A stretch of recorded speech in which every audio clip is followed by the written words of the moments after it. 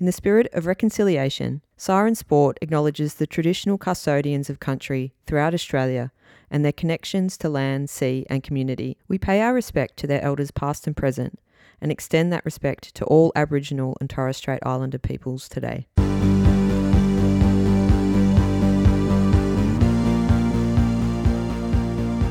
Hello and welcome to the Siren podcast. I'm Kirby Fenwick, co-founder of Siren, a women in sport collective, and I'm joined by my fellow co-founder, Dr. Casey Simons. Hello, Casey. How are you? Hello, Kirby. I am very well. How are you? I'm doing okay. I'm very excited about the person that we are talking to today. Oh, me too. I feel like we should just get stuck into it rather than keep our listeners waiting. Yes, because we've got a lot to talk about. We do have a lot to talk about. We have so much to pack into this episode, so we'll get stuck straight into it. We are very excited to be chatting today with the excellent Jacinta Govind. Did I get that right today? You got it. Thanks, Jacinta. But I'll still take any variation, so it's great. So Jacinta recently published a great story on Aussie basketball that Stephanie read through Siren's partnership with the ABC. If you haven't already read that, I encourage you to go and check it out. It's so good.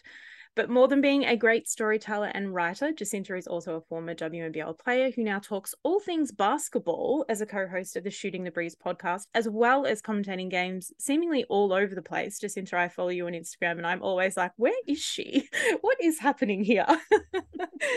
But before we get stuck into talking about all things Shooting the Breeze and commentating and FIBA, World Cup and your story on Steph, I'm so interested to know, take us back to where it all began. What is your basketball origin story? Good question. So it was a perfect storm of thoughts of how I got into basketball. So it was, I think, about 93, 94.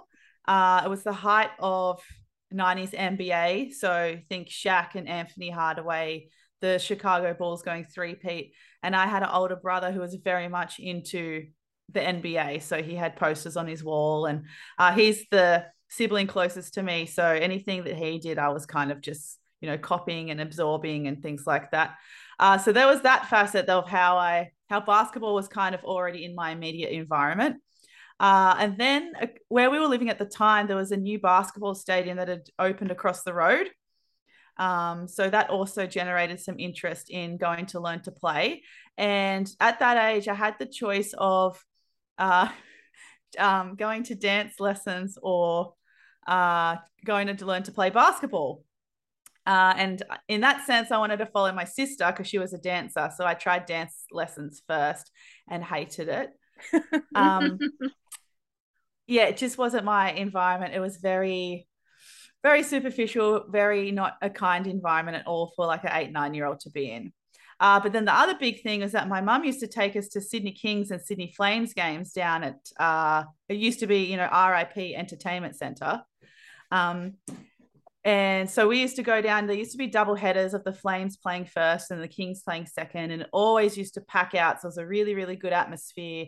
And I used to get excited watching, especially the Flames play. It used to be players like Annie LaFleur and Shelley Gorman, Karen Dalton, Trish Fallon. And sometimes when we'd arrive to the venue, we'd park next to their car, and that was already enough excitement for me to be like, this is Annie LaFleur's car.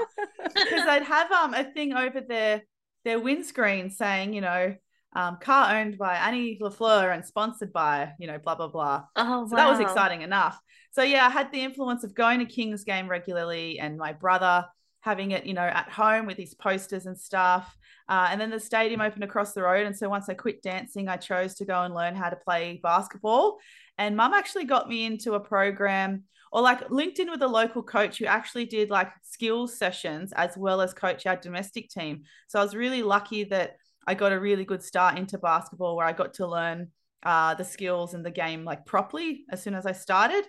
So I started playing when I was about 8. And then by the time I was 11, I tried out for the under 12 rep team and made that. So it was, big mixture, big little combination of things that really got me into basketball at the start. And the stadium was literally across the road. I could go and walk, which ended up being in a kind of a triangle between my house and my high school and the stadium. So I could just walk to the 3 main things of my life when I was a teenager. But yeah, that's how it all started. I think that's so interesting. I think that's something that we don't often think about, is like the influence of just proximity in terms of like what sports we might be taking up or most interested in. Sometimes it literally can just be the one that's the closest and the most kind of accessible in terms of getting there.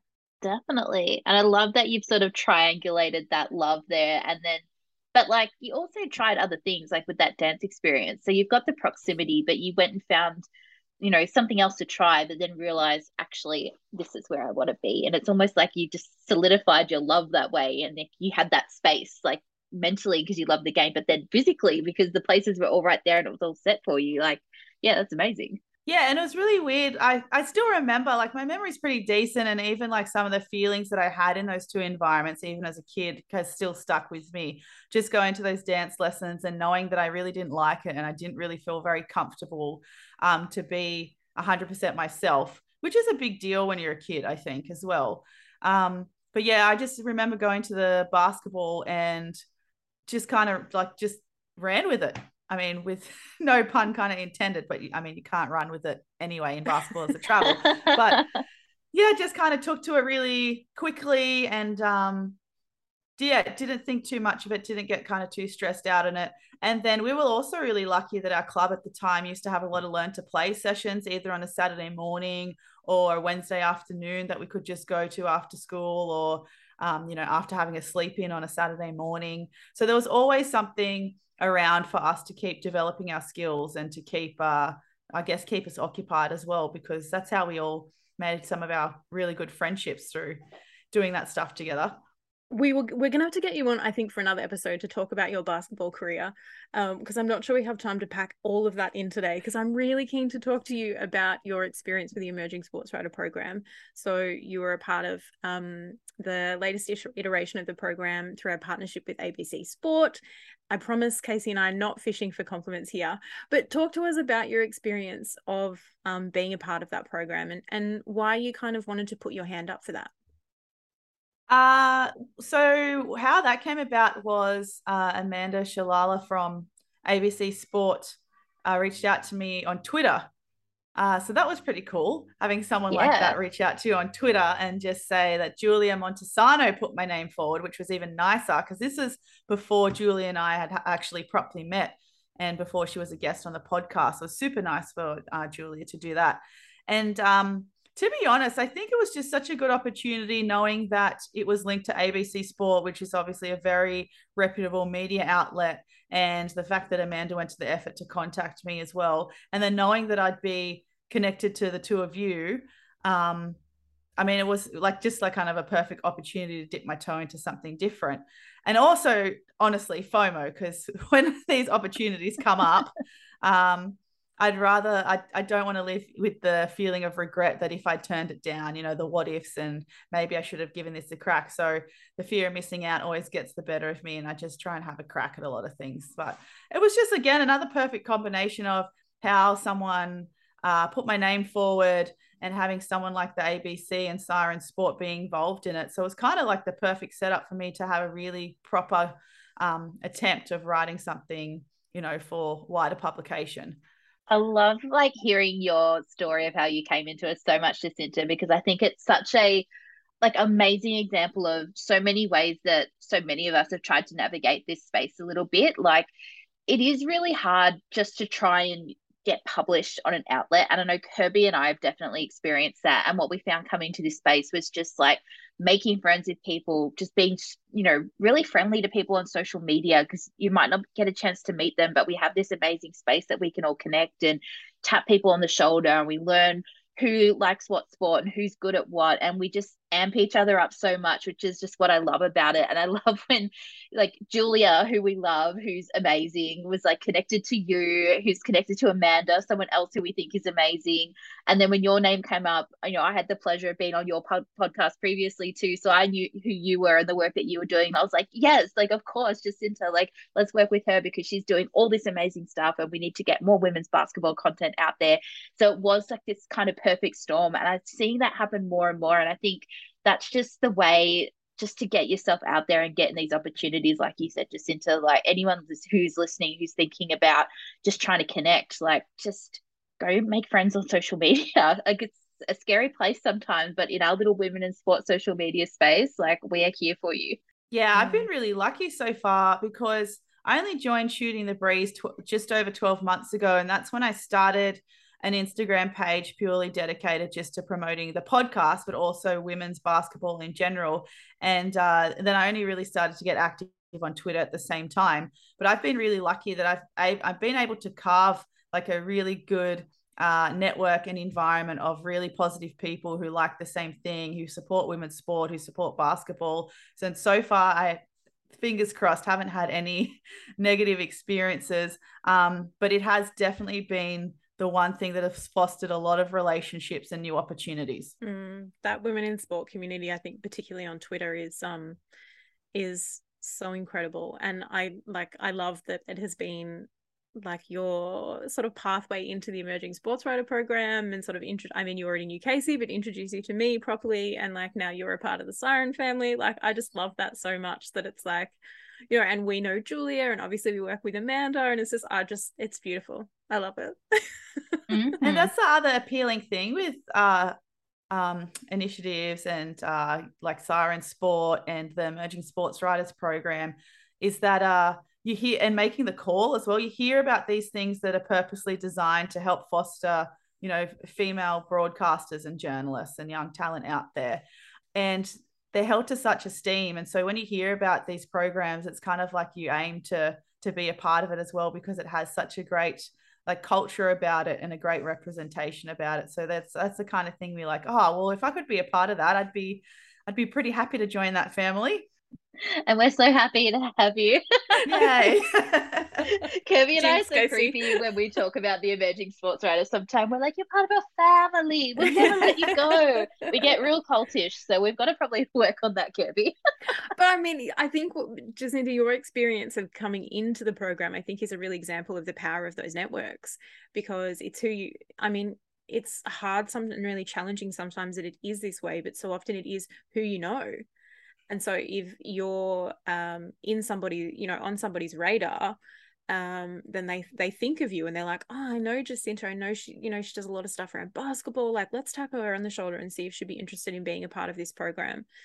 So the networks are so important. And you can, by taking part in these programs, you can then kind of build your networks and extend on those networks, and that's more opportunities. And, you know, who knows where that leads to. It's hopefully the sky's the limit in terms of the Emerging Sports Writer program and where all our participants go to. I think we need a scrapbook, Casey, we can start keeping of what everyone's up to. Yeah, I always joke with Kirby that we're going to be like these little old women at the retirement home looking back on our time with Siren and our memories of women in sport. We're like, look at all these amazing women we got to work with. So yeah, you will be part of that scrapbook, Jacinta, for sure. Awesome. That would be great. Thank you. Well, I'd love to talk to you about the idea that you brought to us for the Emerging Sports Writer program. So I guess how it works is we'll be doing through the ABC Sport, like you just mentioned, we're trying to reach out to people who are trying to start to get more publications and stories out there. And we kind of created part of the program where it was sort of a bit more of a tailored experience, where we expected the writer to come in with an idea and Kirby and I would play a mentoring role in helping to shape that and helping you work through it to get it out there. So you had this idea that you came to us with like pretty much right away. Like, we didn't have to sort of sit down with you too much and be like, what do you want to do? And what are you thinking? You're like, I've got a story. And it was really amazing, that first meeting. So I'd love you to tell us a little bit about what you brought to the table. Yeah, sure. So the story that I brought to both of you was about Steph Reid, who is a point guard currently playing for the Townsville Fire in the WNBL. So Steph's story is pretty unique. There's probably stories quite similar to it, but her story in particular, I feel, is quite unique. So how it came about, again, it was probably another matter of really, really good timing. It was around, I think it was in July, when the under-17 Australian Gems were playing at the World Cup in Hungary. And me being me, putting stuff on social media to try and remind people when the games are on and who to watch and results and things like that. And Steph also follows me on Instagram, and she just asked me about what time a game was on or where she could watch it or something. And so I just took that and said, oh, you know, did you ever play for Australia? Did you play under 17s as well? Because sometimes, a lot of athletes who have played in those junior Australian programs still like to go back and watch and support the emerging talent. And she said, no, I never made an Australian team. I didn't even make a state team. And so I just was I said, just to confirm, I think I said it in a more colloquial way than I'm saying now, but I was just like, so you never made a state team, you never made an Aussie junior team, but you're in the Opals team. Like, you made the Opal squad. And she's like, yes, I never made a state team. And so that just blew my mind, because it's growing up in the traditional Basketball Australia pathway as well.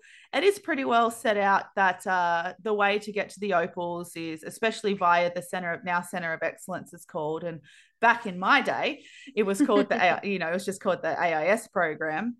But that was a big thing of, making a state team, making an all-Australian camp, and perhaps getting selected for the Centre of Excellence. And that was a really good pathway for making an Australian junior team. And, probably at least 50, 60% of the time, those junior athletes, are always on the radar to make the senior teams as well. So for someone like Steph, who never entered that pathway at all and somehow found herself, I shouldn't say found herself, but managed to work her way to a position where the selectors really couldn't ignore her and had to add her to that FIBA Women's World Cup Australian Opal squad this year, I just thought was remarkable. And some parts of her stories did resonate with me, because there were times growing up I didn't make particular teams or squads like some of my teammates and my friends were. And, those knockbacks, you always learn from those knockbacks. But she had a lot of setbacks, and including in part of that story talking about how she wanted a college scholarship, but didn't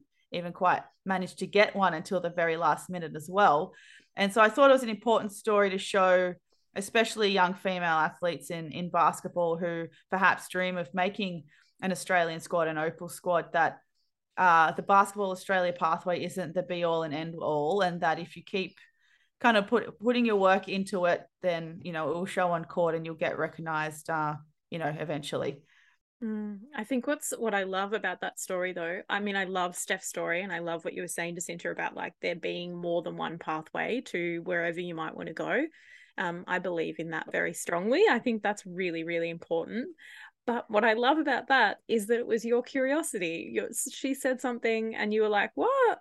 And so you chased it. And then you managed to pull out this amazing story of this great basketball with a great story that, and I love that story really ends on such a positive uplift of like, who knows what's next now. I think that's amazing that it's often those little things, something that catches your attention, that makes you go, what? That is often going to turn into a great story, because other people will feel exactly the same way. So I think that's such a good lesson for anyone listening. If something captures your attention, if something makes you surprised or makes you sort of want to ask a follow-up question, you might have yourself a story there. Yeah, and I think like the other thing that really sort of I got out of sort of like going through the editing process with you, Jacinta, and sort of trying to piece together the journey, because I think these are things that maybe they're just habits that you pick up trying to do traditional journalism and trying to sort of fit that inverted pyramid with news stories. And you kind of think, all right, well, in sports writing, it's got to be like a success story, and it's got to have this climax and this peak, or it's got to be this story of failure and how do people are going to pick themselves back up. And there's just this kind of real arcs that you go through. And I just love that you found this really amazing way of detailing so many different times that Steph, tried to pivot or recover or really hustled to get somewhere or tried to talk to someone or highlighted the people around her that were putting her name forward with things. And, her story towards the end of this piece, like, it's amazing that she made that Opal squad. Like, that is such an achievement in itself. But she wasn't selected for the final team for FIBA, but that's not, in my mind, a failure. And that's not like, I think sometimes in sports journalism, we probably like, oh, wish she made that team because that would have tied up my story so nicely as a piece of writing. But that's not how sport works. And yes, we would have loved her to make that team. But I mean, everyone in that team also deserves to be there. I'm definitely not envious of the people making those calls. It's a tough squad to choose from.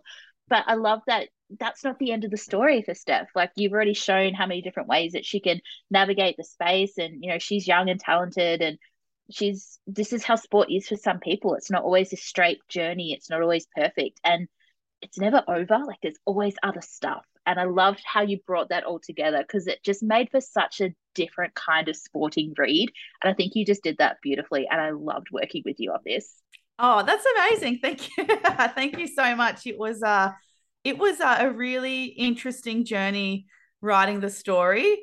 It was really good in a sense of getting a better understanding of what goes into a story, and just receiving both of your feedback of how you finesse the story with your editing styles. It really helps you appreciate how writing is such an art form, because you would make such small changes, but it made such a big impact into the story and how the story flowed and how it emphasized certain parts of Steph's story. So I really enjoyed watching you both just go to work. Like, just watching like the art form and the mastery of it. That was actually I honestly really enjoyed watching that, seeing some masters at work, especially for me, where English was my worst subject at school. And even though I have to write every day in my 9 to 5 now, and, big reports, small documentation, whatever, I still write like objectively, because I'm a health worker. So everything has to be objective, which is, so then trying to find a balance between writing objectively, but then still putting some of my personality in it. And then also telling the way I kind of wanted to plan Steph's story when I was started was basically a timeline of, okay, so how did this all start, and how did she get to where she is right now? What were the kind of the peaks and valleys in that timeline to get to the Opal squad? And then to do that in like 800-900 words, and then to do her story justice, I was like, oh, this is going to be pretty challenging.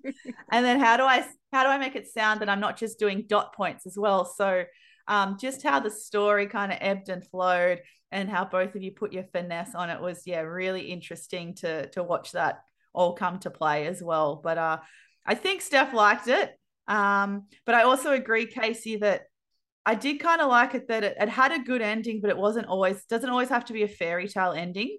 And it's not necessarily an ending either. It can just be part one of Steph's journey into the Opal squad, and see how she, what happens in the next 12 months could be something totally different. And it could be a part two.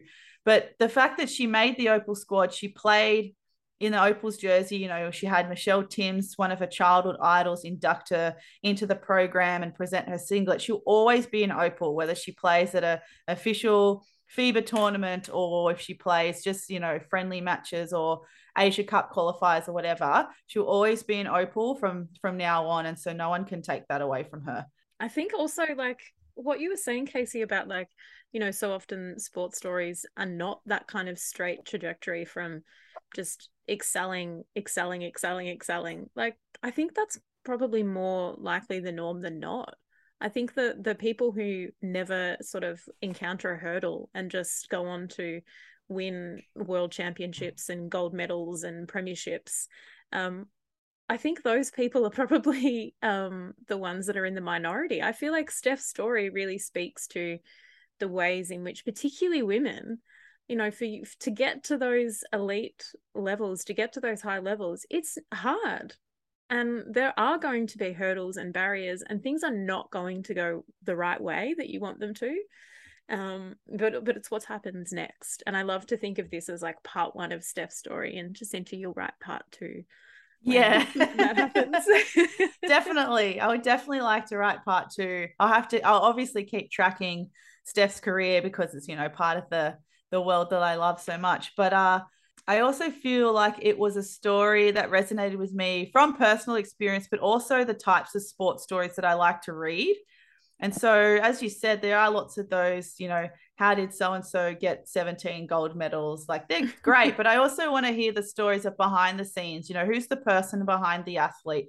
What kind of influences and struggles and have they gone through to become like the person and the athlete they are now? So there's a couple of stories I've read from other outlets that are kind of those backstage ones of what a particular basketball team does off court. So what do they do off court together to kind of improve their team culture, or their way that they prepare for the next game. It's that kind of backstage behind the scenes stuff that really interests me. So I think that's why Steph's story interested me to write it as well. And there's some great examples, I think, in Steph's story of somebody doing one thing to help another person out that they don't necessarily have to do.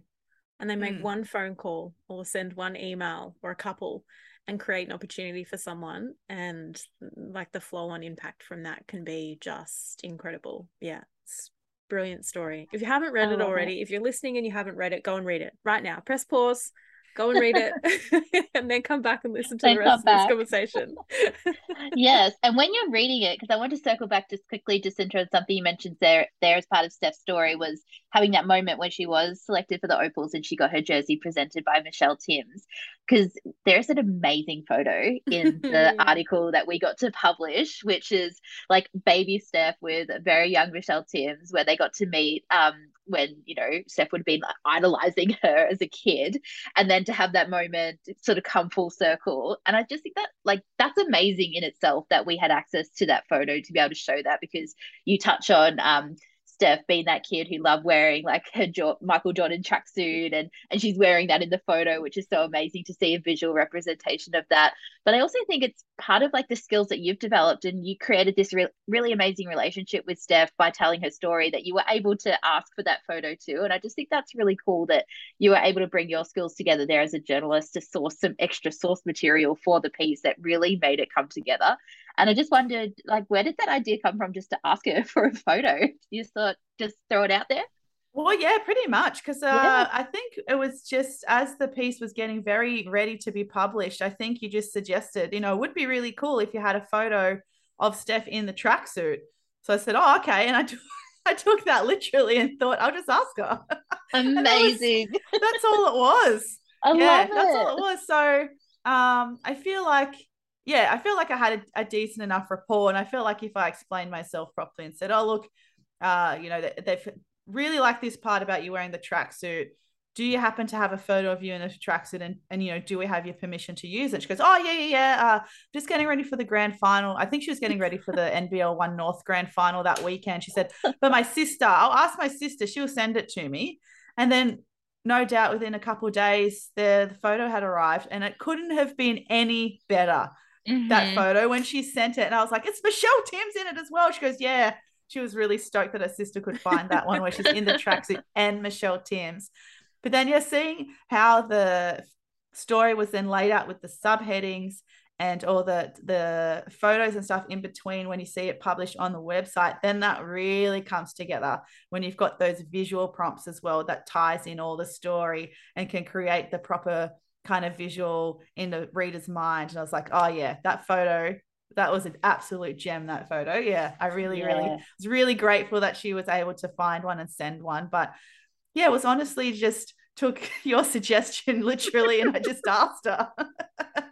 I love that so much, because I think I mean, I'm definitely more like this because I'm more of a writer. Like, I don't see these sort of things so visually, but I know and I edit a little bit, but not to the level of our amazing editors that we work with in Amanda and Joe at the ABC Sport, who do a lot of this kind of final touches with us, because they will be thinking about what it looks like and what people are going to see on the page. So I'm just so much like, yeah, file the words, anything else is not my issue. But I also think that's such a good lesson that I've probably learned from you, Jacinta, is that if I've just created a good relationship with the person whose story I'm telling, and there might be some other things that I include with my story, like what's the harm in asking if I feel like I've earned their trust and they might want to share a bit more of themselves, because that stuff can't be sourced any other way, and it's so gold. So I've taken a lesson from you there, Jacinta, so thank you very much. Excellent. I'm glad I could help. Especially, I think I've probably learned through my 9 to 5 as well, that if I explain myself kind of clearly of what the purpose is of why I'm asking, then people perhaps have a better understanding and are maybe more likely to help you out then. So that's probably the tactic that I use too. But I'm glad that I could provide something in return. We're always learning. It's just like Steph's story, right? Just constantly developing, finding the next thing, learning from each other. That's exactly right. To shift the conversation a little bit, to pivot a la Steph Reid, Let's chat Shooting the Breeze. You are a co-host of this podcast all about basketball. Tell me about how you came to be, or tell us how you came to be involved in this podcast, and tell us all about Shooting the Breeze and what you guys get up to over there. Yeah, so Shooting the Breeze is a local podcast. It's been going for about 2 years, and it focuses on women's basketball and all facets to do with women's basketball. So Casey joined us last year for an episode about social media, which was amazing, probably still one of my favorite episodes. We also do things like player interviews, coach interviews. For example, we had Liz Mills and her sister Vic on recently to talk about their global female coaching network that they've just started on Facebook. So lots of facets to do with women's basketball. It's not just always game reviews and previews and play interviews. So it's all the facets. But ideally, that's ultimate goal is to promote and celebrate women's basketball. Sometimes there is more of an Australian focus, but also we've made connections with people in the UK, our friends Kaz and Daz, who's got their finger on the pulse with the WBBL over there, which is their professional league, and our other friend Lyndon, who is all across the new New Zealand Basketball Women's League over there. So we like to dabble in other areas of women's basketball as well. So I've only been a part of it for just over 12 months. So Paul and Mary created Shooting the Breeze, Paul being the co-host and Mary, his wife, being the producer. So I met them in 2019 when they used to be responsible for the live stream of the Sydney Flames games when the games were just streamed on YouTube. And this was before the WNBL ended up getting some more TV deals. So I was commentating the live streams of those games with one of my friends, Rachel Herrick. And that's how I met Paul and Mary. And they're absolutely lovely, lovely people. And then COVID hit, which meant that the WNBL season went into a hub for 2020, and they also had a TV deal where some of the games were then going to be played on Fox Sports. So obviously only professional commentators, and they're definitely not going to fly me over to Mackay to commentate from the hub. So then that kind of stunted that. But by the Tokyo Olympics last year, Paul gave me a call and said, look, we've got a podcast. This is what it's about. Would you like to jump on for a couple of episodes and talk about the Olympics? So you talk about the Opals. That was a little bit more about match previews and reviews and things like that back then. And Paul said, if you like it, perhaps you can stay on as a co-host. And so after those episodes with the covering the Opals at the Olympics, I ended up just staying on. And so, yeah, it's been about just over 12 months now. So good. I was actually listening to that episode with Liz Mills the other day.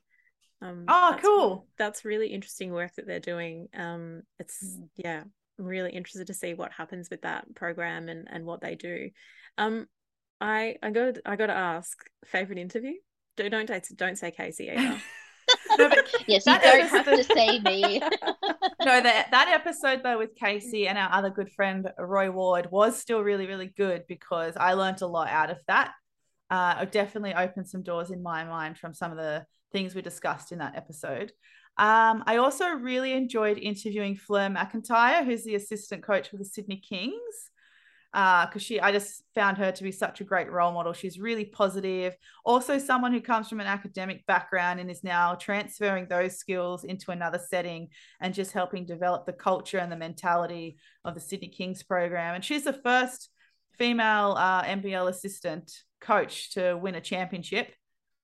So I should just say first female coach of the NBL to win a championship. So that's pretty spectacular. Yeah. But she was just, really down to earth, very knowledgeable. So she definitely sticks out in my mind. Timsy's always a lot of fun. Legend. Absolute legend. Yeah. And I think it was really nice actually interviewing Jade Melbourne, the young up-and-comer who was also in the Opals squad before the last selection camp for the Opals for this upcoming FIBA World Cup. She's only like 19, 20. She's from country Victoria, also very down to earth. No ego about her, always very grateful for opportunities, but just so genuine and a very strong sense of identity for a young person, which I really, really enjoyed. I reckon if you haven't listened to Shooting the Breeze so far, that is such a good collection of episodes to go back and jump into to start off with. but definitely add that one to your feed if you haven't already, listeners. Just a little plug there for you. Jacinta, you've talked a little bit about the commentary work that you've been doing so far, and as I mentioned earlier, I've been like following you on Instagram, and I'm always like, where is Jacinta this weekend doing more commentary work? Talk to us a little bit about that. How did you sort of get into that work, and what has that been like, and what are you kind of maybe hoping for there? So I got into it in 2018, I think. Yeah, I think it was 2018 where my local, the semi-professional league in New South Wales was then called Waratah League, and now it's NBL 1 East. So for the finals weekend, Basketball New South Wales put out an open call out for anyone that would like to commentate the live streams. And so my same friend, Rachel Herrick, messaged me and said, oh, have a look at this. I reckon you'd be really good at it. Just come and have a go. And so I thought, yeah, all right. I didn't even think twice about it. Didn't think, like, this is typical me being me, sometimes going into things a little bit naively and a little bit too big picture and romanticizing a situation. Like, yeah, that'll be easy. That'll be great. How much fun. Not really realizing how much work, if you want to be really good at commentating, goes into it. So it was a case of me putting my name down and getting picked to do the Waratah finals for 2019 or 2018, sorry. And yeah, so I did that weekend, and it was really fun, and not really understanding that someone's supposed to do play-by-play, someone's supposed to do color, but I was just so lucky that I think they just put me in there to do the color and analysis anyway, which suited me much better anyway as a former player. So that's how it started. And then a year later, or maybe, yeah, I think it must have been a year later, when Rach Herrick was then doing the Sydney Flames games, she called me up again and she's like, I'll come and do some Flames games with me if you enjoyed doing Waratah so much.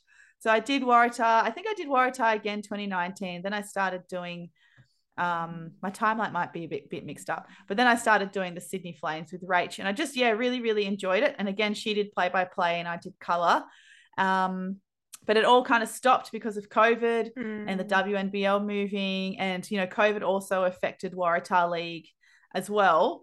And then when Waratah League was back up and running, I was supposed to play that 2020 season, but I retired early just because my heart wasn't in it. And they wanted commentators again that year, but it was all the way in Sutherland. And to be honest, I couldn't be bothered to drive that far. And it's a nightmare to get to on public transport. So I was like, I'll just sit out this year. But so come this year, and we have NBL 1 East, the inaugural season in New South Wales. And so NBL 1 East being a lot more professional than how individual states used to run their semi-professional league. So every game was live streamed on KO Freebies. So every game therefore needed commentators.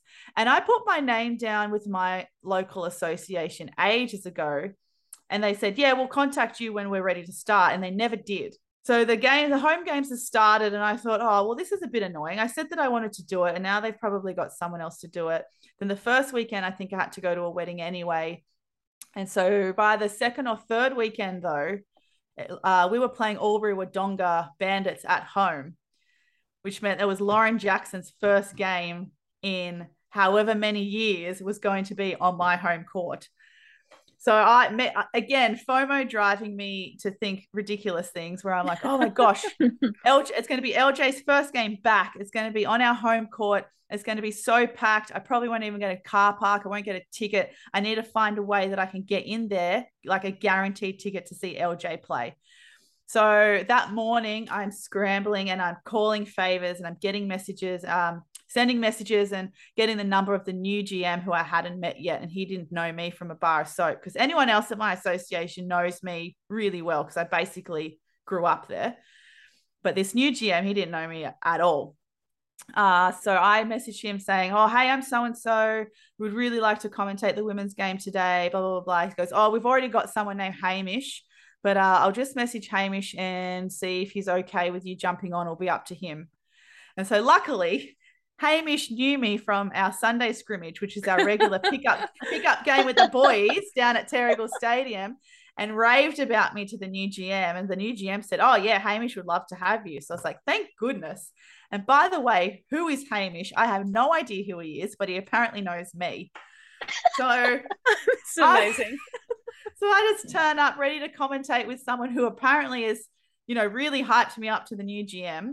And I'm like, I have no idea who this guy is. And he's like, oh, Squin, how are you? So good to have you. It'd be great to have you. And I was just like, oh, it's this Hamish. Sunday scrimmage. So I was just faking it until I made it, until I got there, just like, yeah, I know who I'm commentating with. But yeah, so we work really well together. He is such a great commentator. He does the play-by-play. He's got an excellent voice. He's very poised and controlled and professional. He probably holds me to a level of professionalism, because sometimes I go a little bit too bogan and haywire when I'm rambling on about things.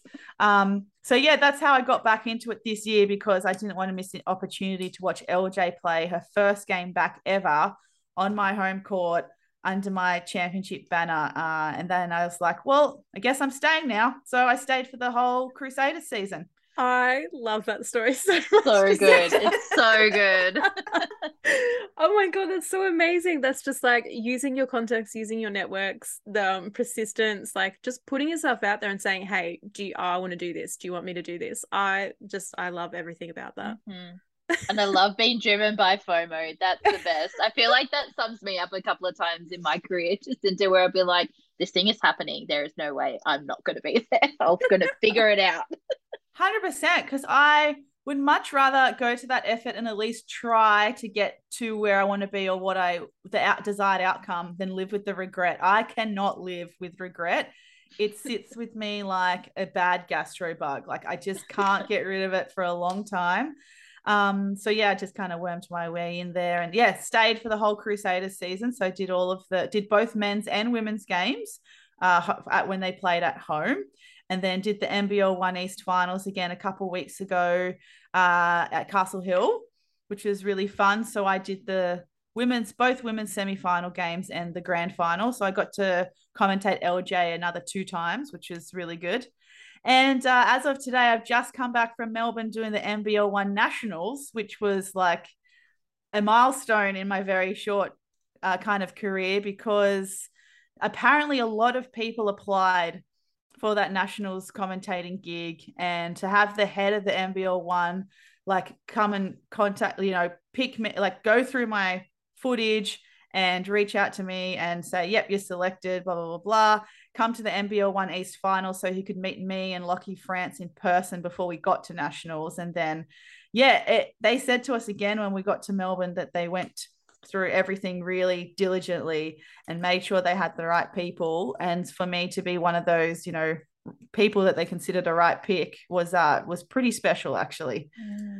That's incredible. Amazing. It's so a testament to your hard work, though, to your hard work and your persistence.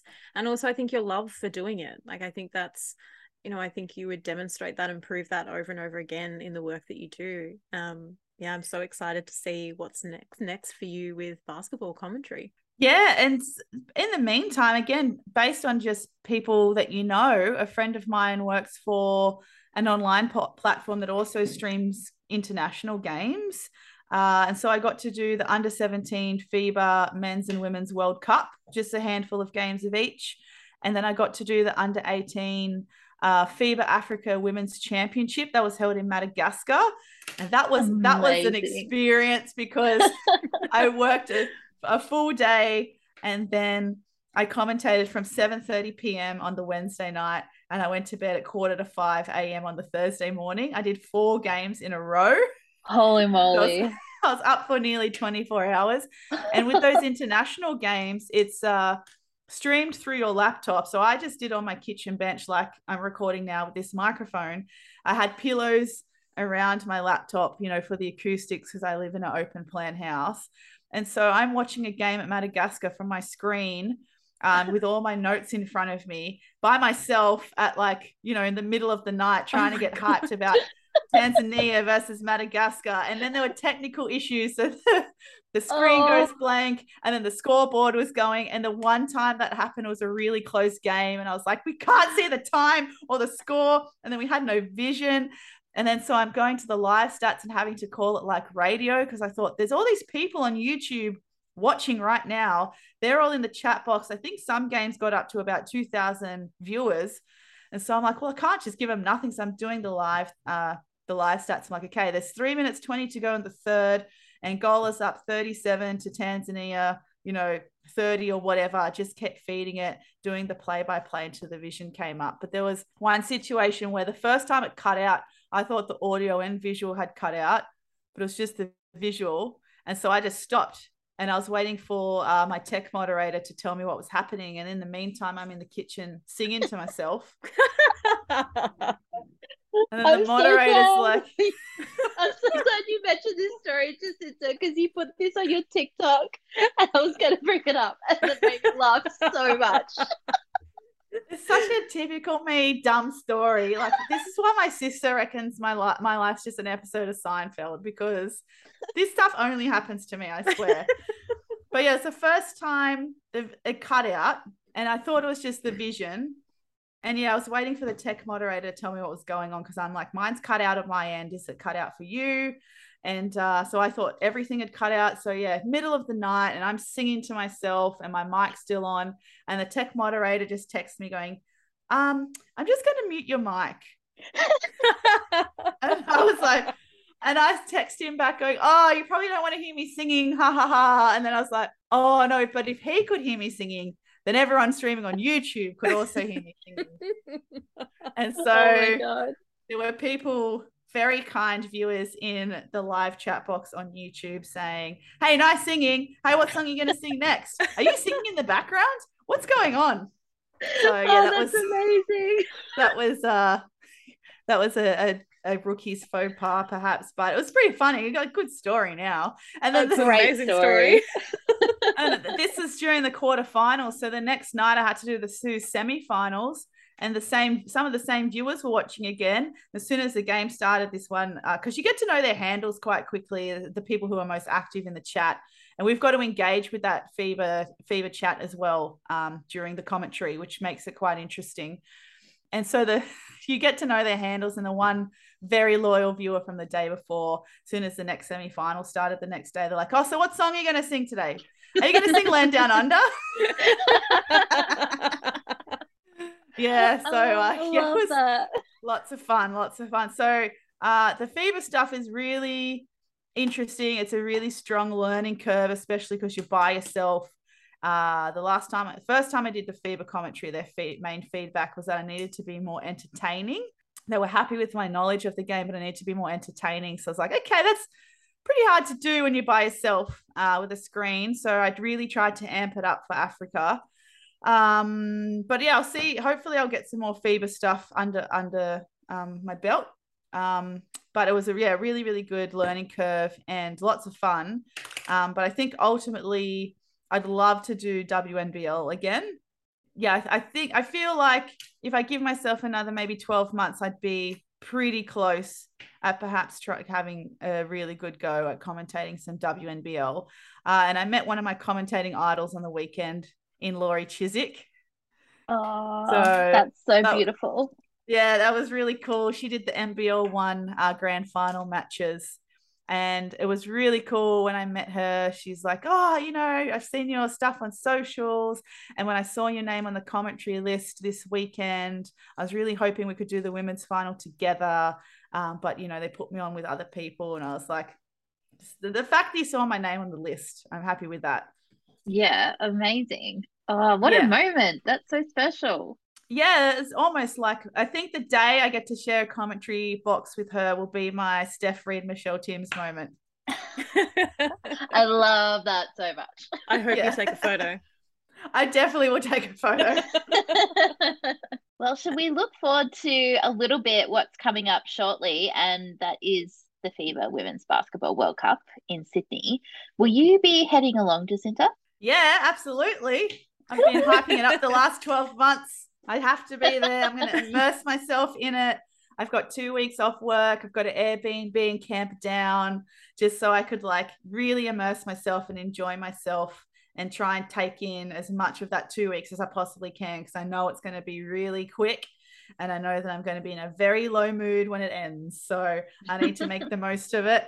So I think I've definitely got a full day pass for the first day, the Thursday, the 22nd, when the Opals play against France, which is going to be a really, really strong test for the opening game. But I'll also be volunteering on some days in media operations support as well. So I think part of that is like taking place to the press conference and making sure the press outlets are all happy and working. Sounds like a lot of responsibility, but I'll just have to kind of wing it, I guess, a little bit as well. That's awesome. I love that. I love you've gone like 2 weeks off work. I'm gonna go move out there a bit closer, get involved as a volunteer, and go be a fan and just like live your best like fever life. That's so fun. Yeah, and Shooting the Breeze has organised a pickup game for the Saturday the 24th as well. So lots of the friends of the podcast are invited, whether they be past guests or loyal listeners or just friends we've made again on socials that we'd love to meet in person, even if they are from contemporary podcasts or other outlets as well that cover basketball. We just want everyone to kind of get together and meet each other face to face for a change, which was one of the other big advantages of the NBL One Nationals in Melbourne. I got to meet so many people I'd met online face to face. So it was like a, really, really cool opportunity to do that and meet some people and put faces to Twitter handles. But yeah, I'm hoping the World Cup is the same. So I'm trying to encourage as many people as I can to come to the pickup game or go visit other local pickup games in Sydney while I'm there. So I've got a lot of fitness work to do in the next 10 days because I've done nothing the last couple of months to have any kind of credibility on the pickup court. But yeah, otherwise it will be pretty much most days. If I'm not watching, I'll be volunteering. I think that's shout out to any listeners that if you're going to be at the World Cup and you want to play some basketball or hang out or watch some games, you should hit Jacinta up on socials. Absolutely. I can be your oracle for all things FIBA Women's World Cup if you like. Please don't be shy to ask. Speaking of being the oracle, Jacinta, you and Casey are much better versed in basketball than me. So World Cup, it will have already started by the time this episode comes out. But give me some insights. You are the basketball oracle. Give me some insights. What are the big stories? Who are the players and teams that I should be keeping? Obviously the Opals and LJ, of course. But which players and teams should be keeping an eye on? And what are you most excited about? Well, yeah, of course, the return of LJ to the world stage is a big headlining story, especially the way she's made her comeback, considering how she was plagued with injury and made her way back now into a national squad at a World Cup. That's pretty incredible once in a impressive sporting lifetime kind of story. It's only okay, I suppose. I guess. Oh my God. But I'm really excited just for this Opals team in general because it's a really good mix of old and new in a sense of people who have played at this level before, people who have played at a World Cup before, and debutantes and playing styles. So, LJ's career has spanned over such a long period of time. She's played with different generations of Opals, obviously being an integral part of a lot of those teams as well. But then you've got people like Annalie Maley, who's making her debut. Sarah Blissar's played in Tokyo, but she's making a debut at the World Cup. And Sammy Whitcomb as well is now playing at the World Cup as a naturalised Australian, which is, thank you very much for that, Sammy Whitcomb. We'll have you forever. So it's a lot of and Christy Wallace as well. It's her first time going to a World Cup. So a lot of new players into the Opals fold that bring a lot of different types of energy. And new captain Tess Madgen, who also said in her kind of captain's acceptance speech that she really admires how the other players have their different styles of leadership and what the different things that everyone brings.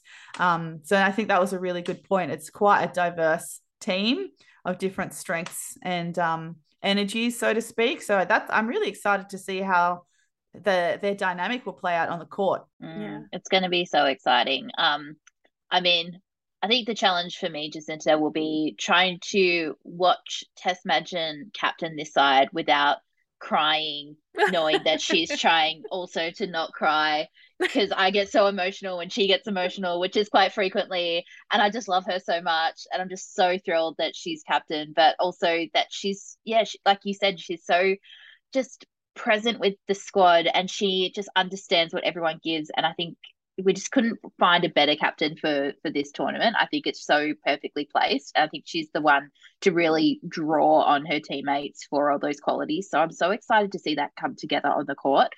So I think it's this could be a real turning point for the Opals, because we know that they've had some challenges the last couple of international tournaments, and there's been, some well publicized issues there, but this could be it. This could be that galvanizing moment, and I'm really excited to be along for that ride. So I can only manage to get to FIBA Women's World Cup for 2 days of the tournament with like other projects and work and teaching and everything, which is devastating, because I would have loved to have taken 2 weeks and come to camp with you, Jacinta. That would have been so much fun. But for those 2 days, I'm going to just try and do as much as what you're doing as possible and just get amongst it and be part of that experience, because I think it's going to be pretty special. I think this is going to be something that's really special for women's basketball in Australia. Yeah, I really hope so too. I'm hoping, and I think the WNBL are also hoping that with the World Cup on home soil, it's going to build some momentum going into the WNBL season, try and get a more engaged fan base, perhaps a newer fan base. Hopefully they can keep that newer fan base engaged as well, and just propel women's basketball and young female participation in Australia a little bit higher than we've probably seen in the recent years. So I think they're all hoping to harness on the hype of the World Cup, but especially going back to Tess Madgen, I think the advantage of having someone like Tess and even the previous captain Jenna O'Hea as captains is that they're not necessarily the best players on the court. They're not the leading scorer or the leading rebounder, but they're definitely the best role players, and they're definitely the two of the best role models, that they're always leading by example when they're on the court. And Tess Madgen is just such a tough nut. Like she really strongly leads by example, which is what I really, really like about her. But in terms of matchups, the Opals have quite a tough pool. Yes. So they've got France, Mali, Japan, Serbia, and Canada is the other one. So very tough pool. They've got France first. But the matchup that I am most worried about is against Serbia of that pool, because Serbia, they are very, very tough defenders. And in the past, when the Opal have come across, really good half-court trap like Japan like to play, or very physical, tough defense like Serbia like to play with, the Opals tend to struggle a little bit. Have you noticed the same, Casey? Yeah, it's interesting you said that, because I think I'm not a technical analysis so much as you are. So now you've said that, like, it makes sense. Like, I don't think I could have articulated that before. So thank you for that little nugget. Anytime. That's what I'm here to provide the color. I love it that you are the basketball oracle. Like, I'll just watch things and be like, oh yeah, like that there's something off there.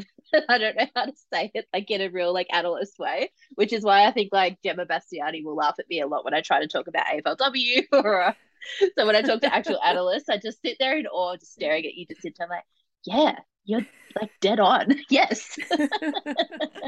Well, I'm glad what I'm saying is A, making sense, and B, is valid. Because sometimes, especially with commentary on the podcast, you just kind of like get stuck talking like in your own thoughts, and then at the end I'm like, I don't know what I said, and I'm not too sure if what I said made sense or was correct, but so far feedback has been good, so I must be doing okay.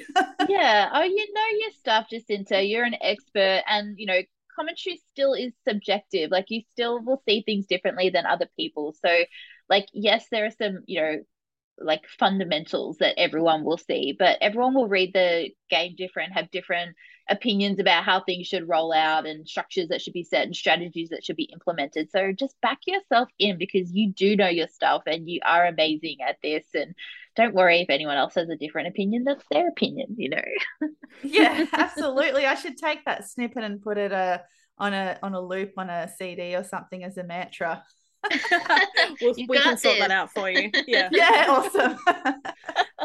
Jacinta, it's been such a thrill to talk to you. Always love chatting to you, and I'm super excited to follow you and Casey all through the Women's World Cup. I will be hanging out at home in Melbourne, watching as many games as I can squeeze in around writing my honours thesis. But very excited to follow your adventures on your 2 weeks off. I'm so thrilled for you that you get to do that. That's amazing. Where can people find you though? Where can people find you on the internet to follow you and your work? So yeah, on Instagram, I'm just Jacinta_Govend. Pretty easy. You can find me on there. And on Twitter, made this a little bit more difficult for people, but I'm S_Squin, which is spelled SQUIN.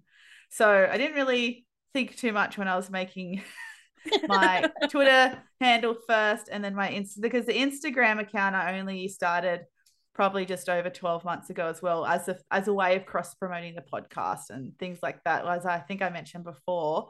And then I got a bit conscious about using my last name, and then I changed it to Jacinta Lee, which is my middle name. And then I was like, oh, hold on, now I've just put my whole full name out on the internet. So what difference does it make now? It's all there. And then my Twitter handle is based on my nickname. So it's everything. I've just accidentally given the internet every detail they need to know about me. Every detail. The internet already knew. The internet knows too much about us, regardless whether we want it to. Well, right. Listeners, go and follow Jacinta on Instagram, on Twitter. If you're not already, follow Shooting the Breeze and hang out for more from the basketball oracle. Casey, where can people find you on the internet? People can find me at Casey Simons on Twitter and at Casey_Wrights on the Instagrams. And I'm at Kirby B. Also, Jacinta, I set that up before I realized probably just use your name, really. Yeah. So we're on the same page there.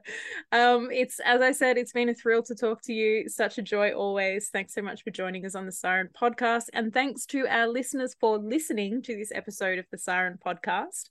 For more great women in sports stories, you can jump onto sirensport.com.au. While you're there, make sure you subscribe to our newsletter. You can jump on to Twitter and Instagram and find us at siren_sport, and we're on Facebook too. Thanks so much for listening, and we will see you next time on the Siren Podcast.